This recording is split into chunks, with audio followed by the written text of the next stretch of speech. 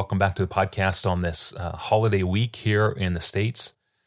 Well, we go to school to learn, and when it comes to prayer, we sometimes need to be enrolled in the school of prayer, God's school of prayer.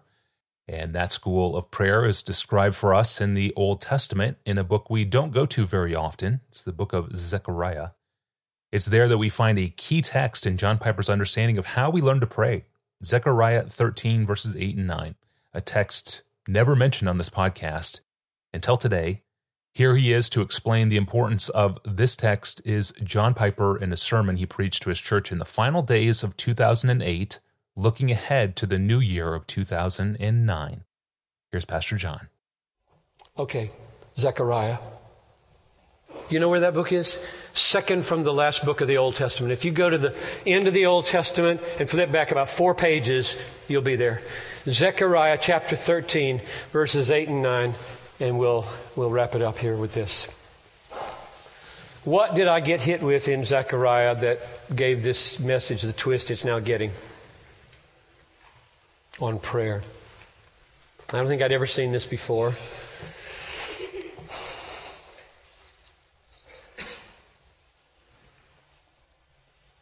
This is a couple of verses about God's school of prayer.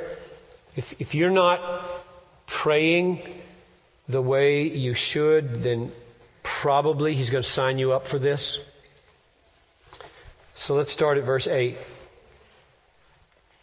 In the whole land, declares the Lord, 2/3 shall be cut off and perish, and 1/3 shall be left alive. So stop there. Don't worry about when this happens in history right now. Just leave that one aside. Just look at how God works. So he takes the whole, and 2/3 of them perish. They get wiped out. And God saves 1/3. So you're in that 1/3 if you're a Christian. Just symbolically, you're in that 1/3. God's remnant, faithful, imperfect, weak, lousy prayers, He saved them. What's God's remedy for their weaknesses? Verse 9. What's His school of prayer? Verse 9. And I will put this 1/3 into the fire and refine them as one refines silver and test them as gold is tested.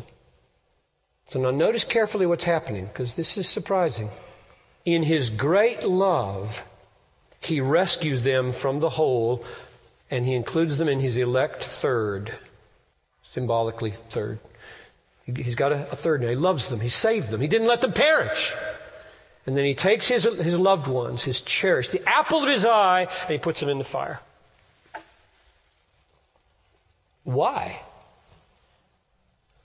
Now, this is normal Christianity. I think, well, that's the Old Testament. He doesn't do that anymore. Listen to 1 Peter 4:12. Beloved, do not be surprised at the fiery ordeal when it comes upon you to test you as though something strange were happening to you. That's crystal clear. This is normal, not strange Christianity. God rescues us from hell and puts us in fire. Got that? That is normal Christianity. God rescues us from the flames of hell and puts us into refining flames. Why? Now, I don't want all the answers from all over the Bible. I just want the answer from verse 9, and it's crystal clear, and it's simple, and narrow, and small, and big, and huge, and glorious. It's about prayer. So let's finish reading verse 9. I will test them as gold is tested. They will call upon my name, and I will answer them. That's all. Nothing about getting their sex lives burned clean. Nothing about getting their money mismanagement burned clean. Nothing about getting their power struggles and relational mess-ups fixed. Just, then they'll call on me, and I'll answer. God puts us in the fire to awaken earnest prayer. Please, this is a plea now. I'm pleading with you.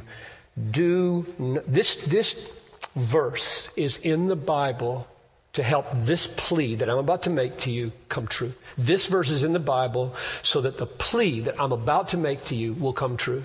I can't make it come true. This verse, by God's grace, with his power, can make this come true. I plead with you not to be among the number who get sent to this school, which is designed to awaken prayer, and the school becomes the very reason you abandon prayer. Thousands go to this school and turn on prayer. If he treats me like this, I'm not going to ask him for anything, because I asked him to keep me out of this, and he didn't do it. And the very school designed to produce depth, trust, God-focused, man-diminishing, worshipful prayer is turned on its head, and the school is hated. And I'm pleading with you. This verse is in the Bible to help that not happen. That's why it's here. So that when you look around you and the flames are burning and you wonder, God, what's up? This is up. This is up. Don't teach him how to teach. Submit. Let me close with a quote from John Calvin. I read Calvin on this text because next year is his 500th birthday, so I'm poking around in Calvin a lot these days. This is what he said, and it's more true today than it was when he wrote it. It is therefore necessary that we should be subject from first to last to the scourges of God. Scourges of God, the fire. In order that we may, from the heart, call on him. For our hearts are enfeebled by prosperity, so that we cannot make an effort to pray. If that's not the American church, I don't know what is. We are enfeebled by prosperity so that we can scarcely make the effort to pray. Because so many other good things, prosperous things, right things fill our powerless lives. So, would you resolve with me that this simply will not happen to you in 2009? This meaning our hearts are enfeebled by prosperity so that we cannot make the effort to pray. Would you resolve with me? That's not going to happen. I'm not going to let that happen. Whatever it takes. I'm not going to be enfeebled by my prosperity. I will put in place whatever it takes. And may the Lord be gentle with us in the fires of 2009, because they will come. I hope you don't turn on him when they come. Sobering. This clip was taken from John Piper's sermon on December 28th, 2008, as you heard, nearing the end of the year and looking ahead to the new year of 2009. The sermon is titled, Put in the Fire for the Sake of Prayer. It's available online in its entirety at desiringgod.org. If you have a sermon clip to share, email me. Give me your name, hometown, the sermon title, the timestamp of where the clip happens in the audio, and make a note of what stands out to you.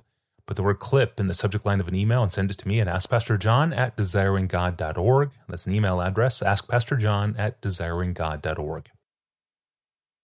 Well, we've been working through Bible questions, tough Bible questions from the first two chapters of 2 Thessalonians. The third one is up next time on Friday.